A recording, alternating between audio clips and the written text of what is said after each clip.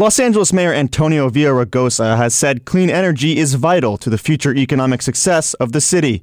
Today, LA's largest energy supplier, Southern California Edison, donated $100,000 to LA Trade Tech's green technology education programs. Many of our students, although they're coming back for some of the green careers, they sometimes financially aren't able to do so. That was Marcia Wilson, Director of Grants and Programs at LA Trade Tech.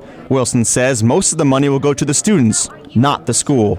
We really want to tap into all kinds of programs that help not only build our programs and build the infrastructure, but also provide funds that we can give directly to students to help them as they matriculate through our green programs. LA Trade Tech offers a variety of green technology courses, from solar energy systems to wastewater technology.